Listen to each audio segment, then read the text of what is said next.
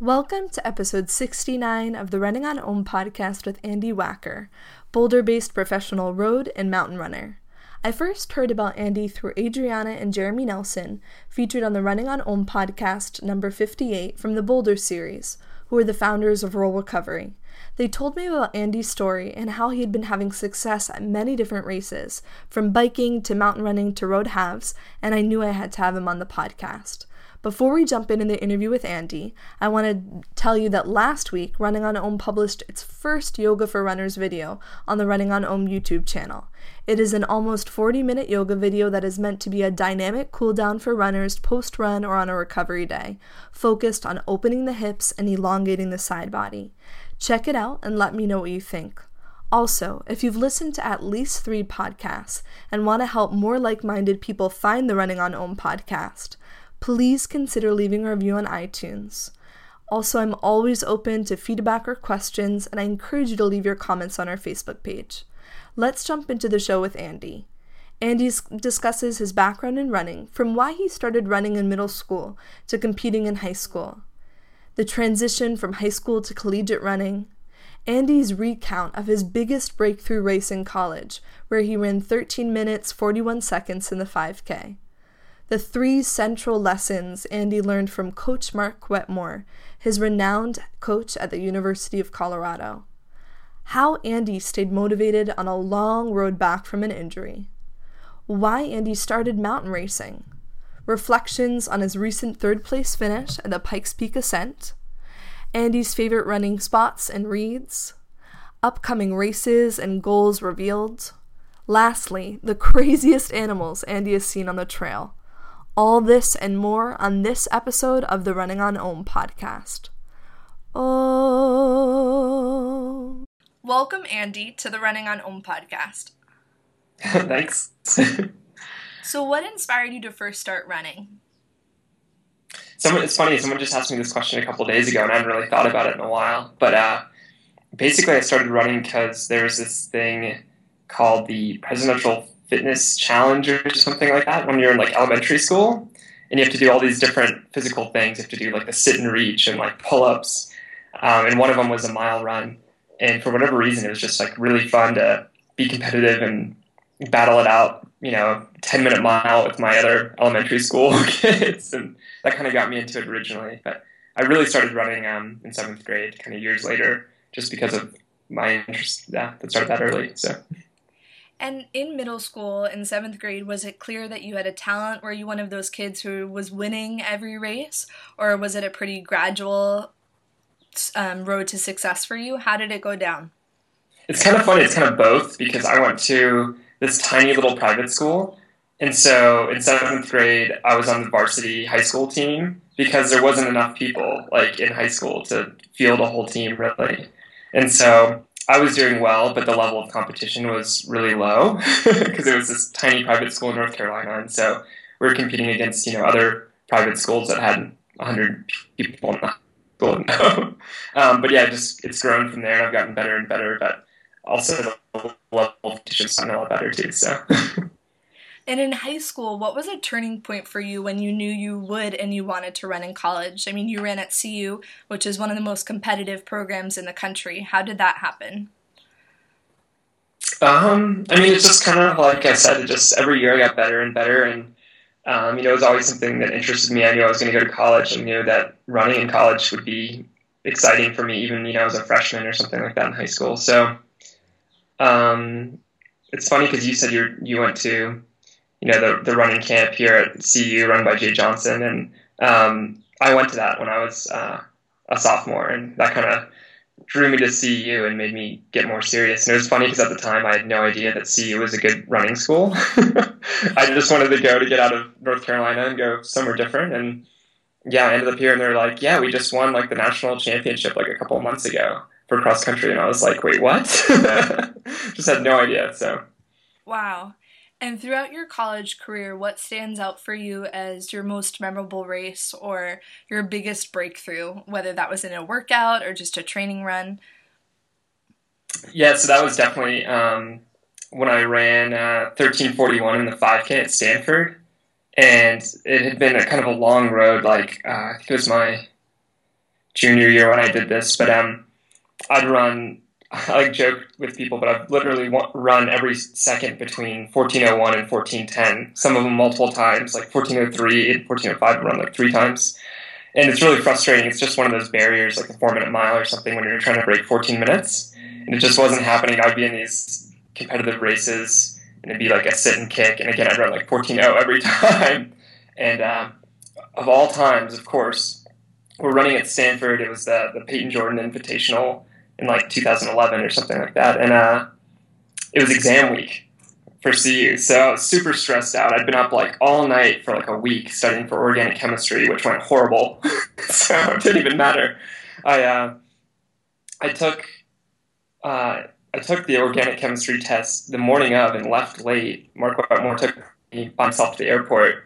We get to the airport and we finally arrive, in Palo Alto. And then I had to race the next day in the evening. And that day, I had to take another exam on the road.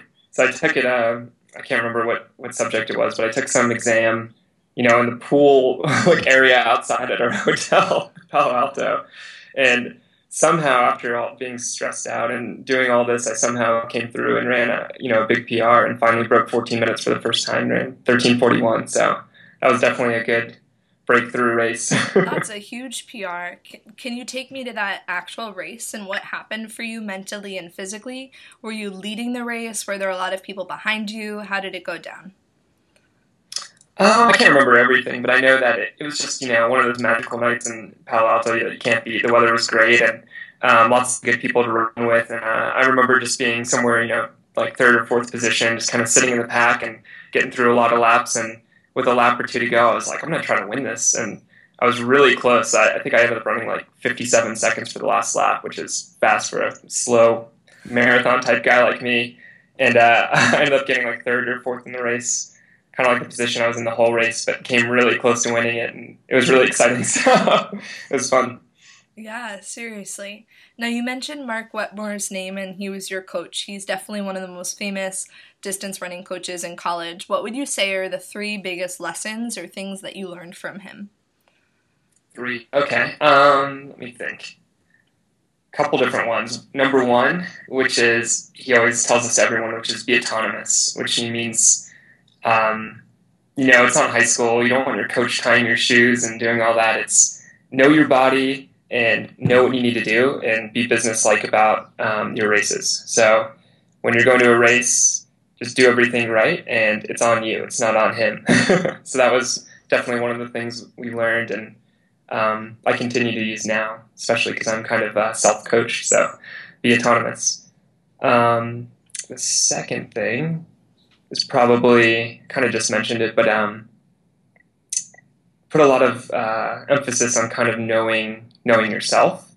And so for all my races, and especially recently, it's really about knowing, what level of effort can you sustain and what's your heart rate, and knowing these things, like being able to know, oh, this is where I'm at right now. And, how much longer can I hold this pace? Am I going to feel terrible? So that it really helps you kind of not blow up at the end of a race. And then another thing, man, he's taught so many things, but I guess the last one, this is kind of a funny story, more or less, but I never really won any big races, but when I was a senior, I got really close to winning the what's it called, pre-national race in cross country, and it was just me and this guy named Leonard Courier, who went to Iona at the time, and he's really talented. He was like a 27:30 national champion 10K runner, and my credentials were nowhere near that. And Mark Wetmore has a literary background. I think he was an English major for his undergrad. And I was reading a book about Taoism at the time. And there's something called the Wu Wei, which is like, go with the flow, like if you're a tree, just grow. That's all there is to do. It's not like you don't try to do anything, just do it. You just let it happen. And so one of the things is kind of that, just kind of to, when you're in a race and you're in a hard, difficult situation where you're trying to win a race, it was real windy during this particular cross-country race where it was me and Lenny kind of battling it out. And it was like, just let it happen. Don't fight the wind. Don't fight the terrain. Just, relax and and make it easy. So that helped me, and did pretty well with this one guy, but we had a good battle. So Very cool. Now you transitioned from college to having a team, a lot of people to run with now running professionally on your own. Do you have training partners now, and how do you stay inspired to get out the door on mornings when you know it's windy or when you don't really want to lace up your shoes? What keeps you motivated? yeah, it's been really, really hard actually. The last year, I was hurt. I got injured about a year ago. I was out for 9 months, and I just couldn't run 20 feet without pain. So that was really difficult just because, trying to stay motivated through that and being able to, whatever I could do, run a mile on a treadmill in the middle of January or go out and run, 12-minute miles on a creek path when it's windy at night. Just, it's not very exciting, and it's really slow and hard to get back into it. But I've always just been told, that there's more to go and there's bigger goals and things like that, and I'm not going to be satisfied by myself until I reach those. So it's not really for anyone else. It's just for me, and that's what keeps me motivated, just knowing that I'm not done yet. So. And tell listeners a little bit about that injury, and did you continue to cross-train through it? How did you rehab the experience? Yeah, this is a good story too, actually. I was meaning to tell you this. So, it's been kind of a really crazy year, basically. So last year, I ran the U.S. mountain running champs, which is ironic because you're going to talk about Pikes Peak eventually. And I've always loved cross country, and I thought, oh, this will be like cross country. We'll just, a bunch of people running up and down mountains. I live in Boulder. I love to run on trails. Live in the Rocky Mountains. So how can this go? How can this go wrong? I'll go to New Hampshire and go have some fun running up and down a mountain. What I didn't know is when I arrived in New Hampshire is that it's not on a trail. It's straight up the ski resort called Mount Cranmore. And it's a black diamond, but you're not even on the black diamond. You're like in the woods next to it, which is steeper and like less well-groomed. So it was kind of a disaster. I kind of panicked at that point. And the next day we had to run the race. And so it's insane what these people do who do this every year. But we were running up and down the Black Diamonds. I was going like 4 minutes a mile downhill, flailing my arms, trying not to crash and break my arm or something. My one friend, Brandon, actually did fall and get all scraped up. Luckily, he's all right. And it was a mess. But I ended up finishing the race and doing all right. I got seventh, but I tore my hamstring in the meantime. So in the end of the race, I was like, I felt my hamstring kind of tighten up, and I didn't think much of it until several weeks later when I started trying to run again because I planned time off, and it didn't happen. So I messed up my hamstring. But sorry, I'm not really answering your question. Got a little sidetracked. But how did you rehab from that hamstring injury? Did you just call it quits? I mean, you've had some really successful races recently, so I imagine you are continuing to train in some capacity. Yeah, no way. You don't want to give it up ever. So I was, planning on doing races, a month after that or something like that. So I was trying to run, and it was I couldn't run on it. It was too bad of an injury, so I was kind of limping around and finally called that quits. I took a couple weeks just doing nothing, hoping that would help, and it didn't. And when I realized it was going to be a little bit longer, I kind of went nuts, and I started like swimming a mile every day and biking, and try to get an Ultra-G, try to do basically everything and anything I could to stay fit, which is pretty difficult just because it's hard to replicate running. But on the bright side, it did get me into bike racing, which I started this spring for fun. So, yeah, got a lot of miles biking. That's awesome. Now, with the injury prevention, what would you say are 3 tips you have for people for injury prevention? Because when you're running a lot of miles, most people are bound to get injured. How did you learn from this experience and move forward? Yeah, one thing that I didn't do very well is just do extra exercises when you're running. It's very linear. You're going forward, and you kind of need to make sure that you're, that you're balanced. So if you have some kind of weaknesses, for example, some people are, for me, for instance, you have stronger quads and things like that compared to your hamstrings and glutes, and so doing glute exercises would have helped. but also just kind of doing some cross training in general. So if I'd done more biking or swimming or something like that, might have helped, and making sure you kind of have a full body instead of just kind of working these same muscles in the same way all the time. So, and yeah, don't run down a big mountain. It's probably not the best idea. For sure. Now, you recently ran a big mountain, Pikes Peak, and you placed 3rd overall. How did you decide to go back to the mountain racing circuit, and what was the experience like during the race? Yeah, so this, again, kind of silly stuff how I get myself into these things, but I vowed after last year's experience I was never going to do any more mountain running, so I was sick of it. Of course, I had a little sour taste in my mouth after getting injured, and I thought I was going to win that race, and it didn't go well. So basically what happened is a friend of mine and my training partner, Jeff Eggleston, he's a marathoner here in Boulder, we ran the Rock and Roll San Diego Half Marathon in June, and probably a couple days after, maybe like the day after the race, so like Monday, we're both back in Boulder, and he texts me, he goes, "Oh, do you want to do a hill workout?" And I was like, "Jeff, no, I'm not going to even run today. I just ran a half marathon yesterday. I'm pretty trashed." And he goes, a couple hours later, he texts me back, and he goes, "Oh, I mean, not today, like in a couple of days," or something like that. And what he meant was, by hill workout, was to run the Mount Evans road race, which is a 15.5-mile road race up a 14,000-foot mountain, Mount Evans. So he kind of convinced me to do that somehow. I don't know. I look up to him, and it didn't take much convincing. He just was like, "Oh, let's go do this." And I was like, "Fine." And, luckily there's no downhill. It's only uphill. So I figured, I'm not going to tear my hammy going downhill because it's only up. And I ended up winning that race and qualifying for Pikes Peak and the U.S. team. And it's kind of hard to say no to that. And after doing well at Mount Evans, I figured, why not? So. And at Pikes Peak, what was your experience like running it? Were you in 3rd most of the race? And what was your race strategy going in? Yeah, so I didn't know what to expect, to be honest. I've only been on the mountain about twice. So I went up there like a week ago just to go check out the trail. And then I did a race maybe 5 weeks ago that ran up halfway and down just so I could see the trail because I hadn't seen it. And it's really different because it's a half marathon up 7,800 feet of climbing, which is insane. So I was definitely didn't know what to expect. I mean, it takes most people over 2 hours at least, which would be the longest race I've ever done.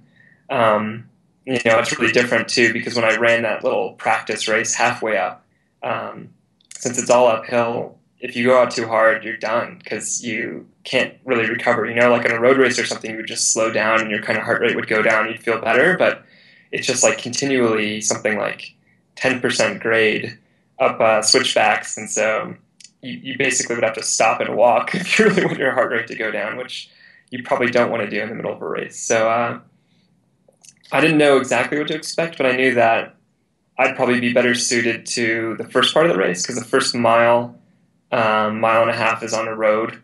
I'm kind of a road racer, a flat guy, and probably have a little bit more speed than the typical mountain runner. So I guess I figured I'd try to get maybe some distance on that part and see, because I figured they'd go out kind of slow to make sure they didn't blow up.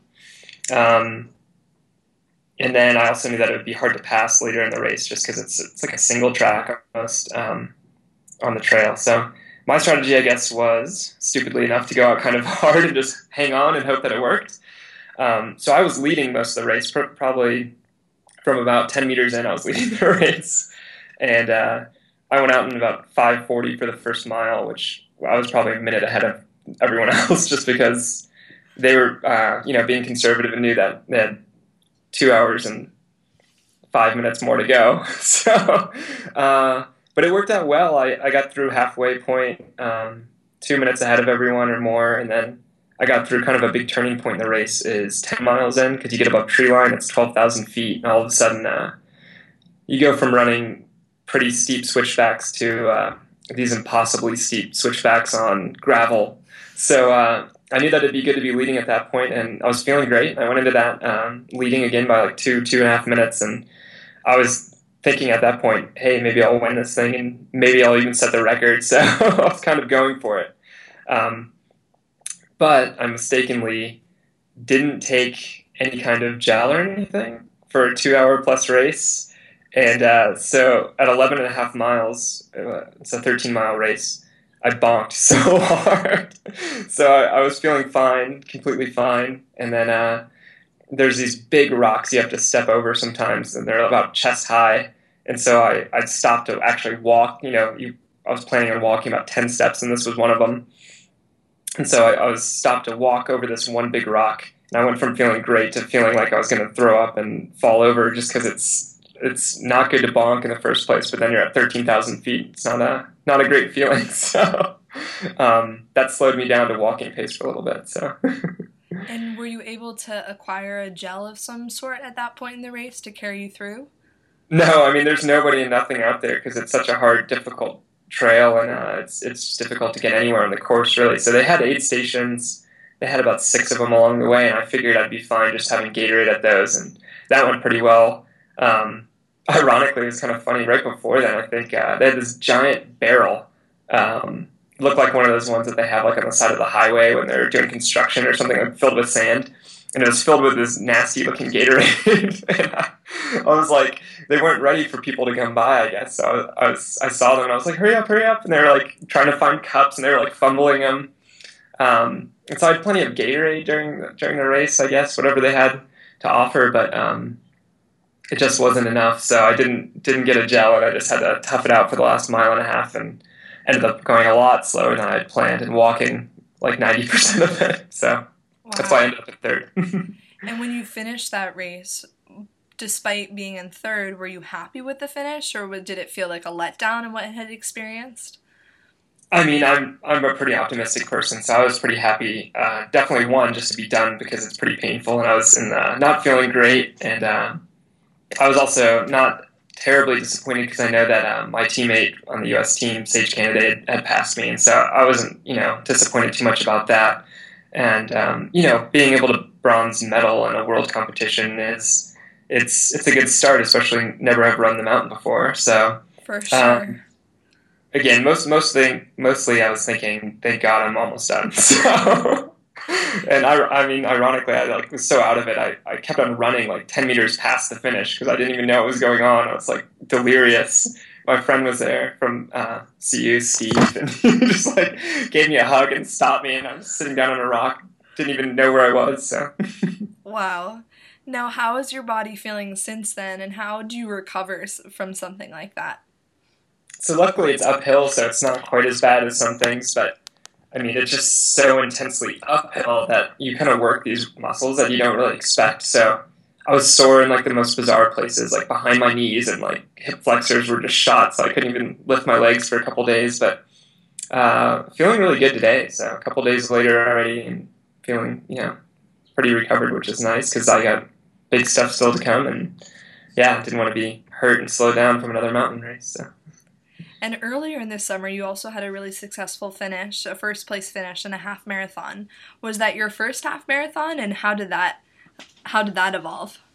So that was my third half marathon. I'm finally just getting into the longer distances, and probably going to debut in a marathon in about 6 months or so. But yeah, so I work with Roll Recovery, small company here in Boulder, and we were going to work the expo in Rock and Roll Chicago.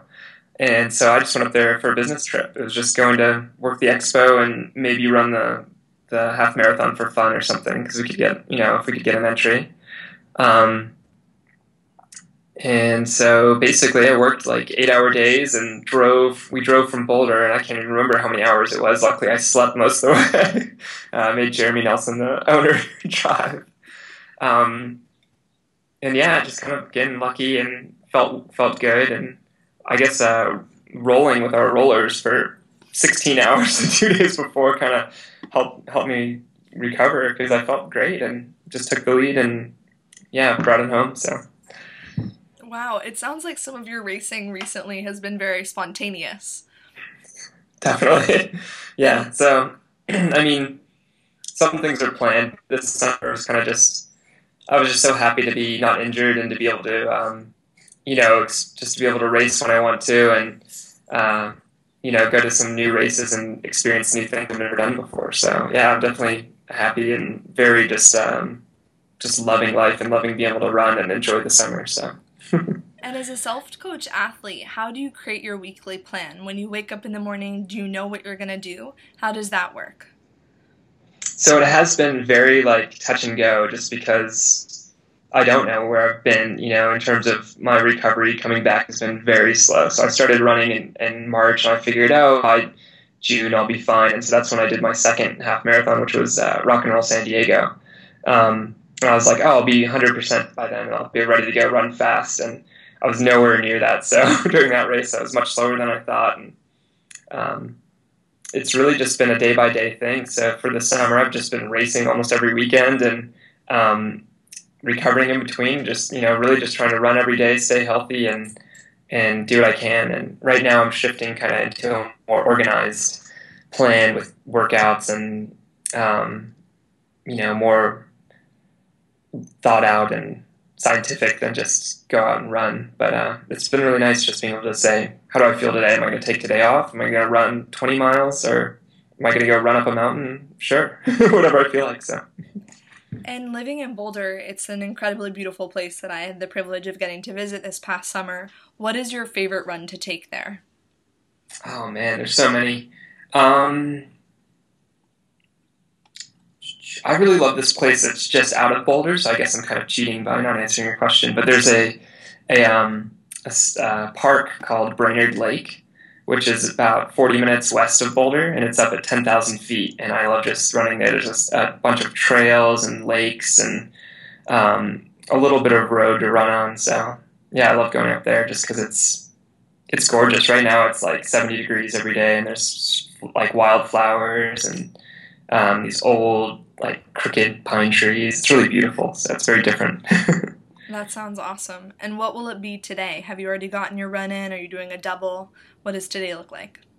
Yeah, a little bit. I'll probably double. I'm trying to get a little bit more miles now. Planning on half marathons and marathons in the future. So, in 10 miles this morning, I just ran from my house and up onto a trail kind of out in the foothills, out in some fields. And I'll run later today. I'm not really sure what, but somewhere between 3 and 10 miles, depending on how I feel. And probably not very fast. Again, I'm kind of just getting back from Pikes Peak, but trying to get some base in the next couple weeks.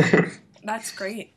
Now, in your running journey, who would you consider your biggest inspiration, whether it be a teammate, a coach, a famous runner out there who you really look up to? Who inspires you? Oh, man.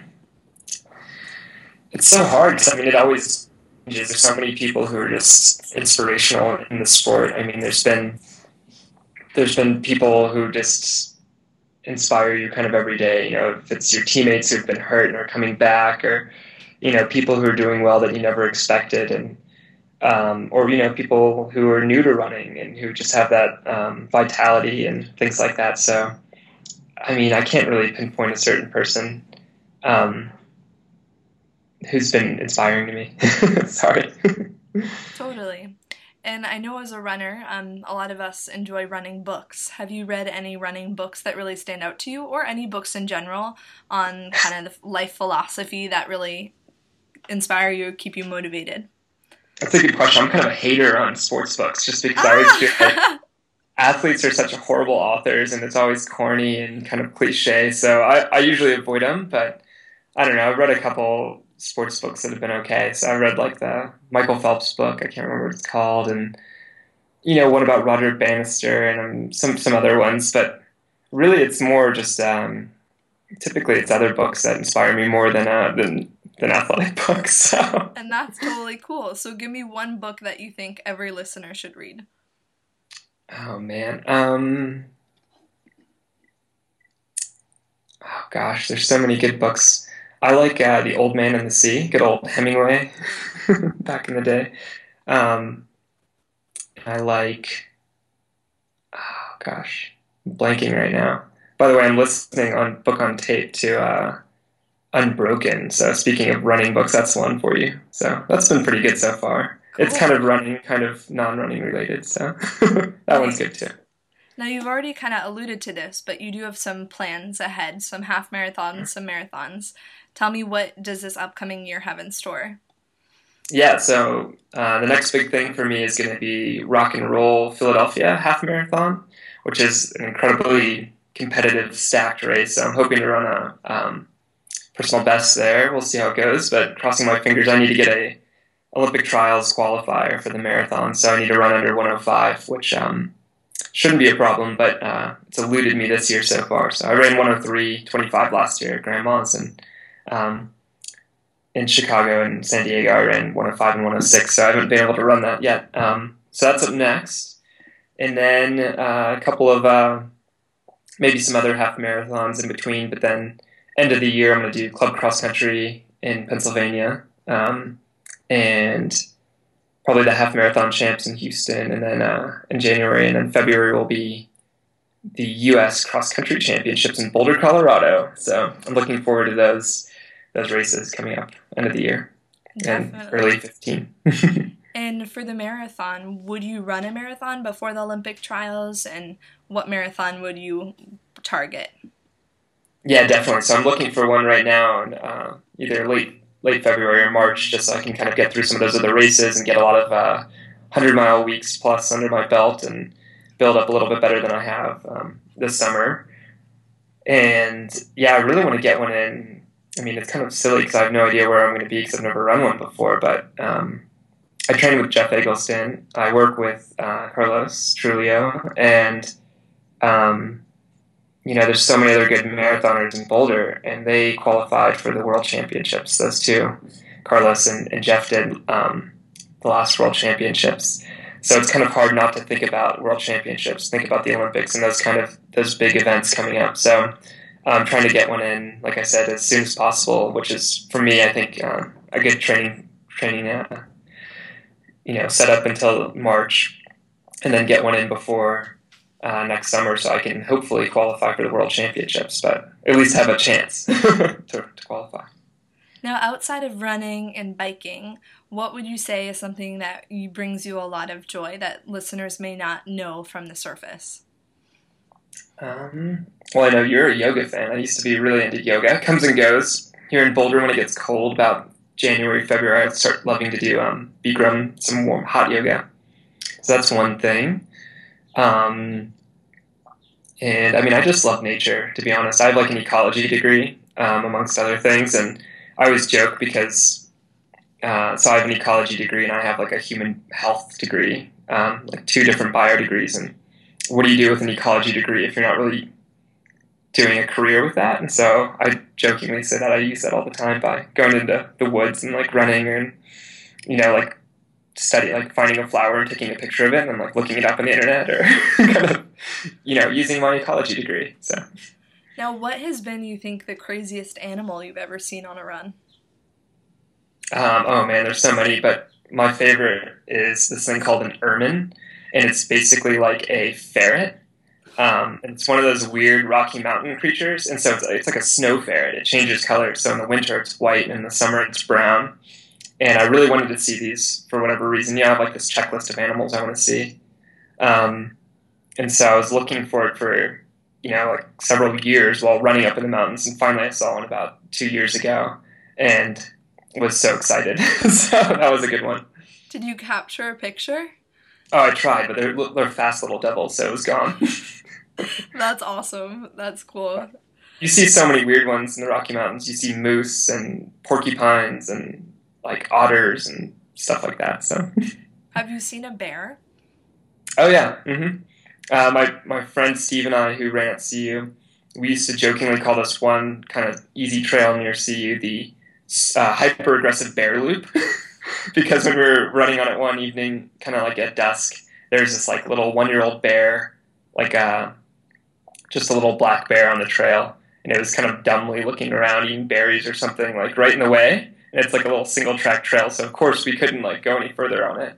So we had to like crash through the bushes to get to the other part of the trail. But anyway, we jokingly call that the hyper aggressive bear, because this bear was definitely ironically not hyper aggressive at all. It was kind of slumbery. That's really cool. Well, I'm really excited to see what happens for you in the upcoming months. It sounds like you have a lot of good stuff ahead of you.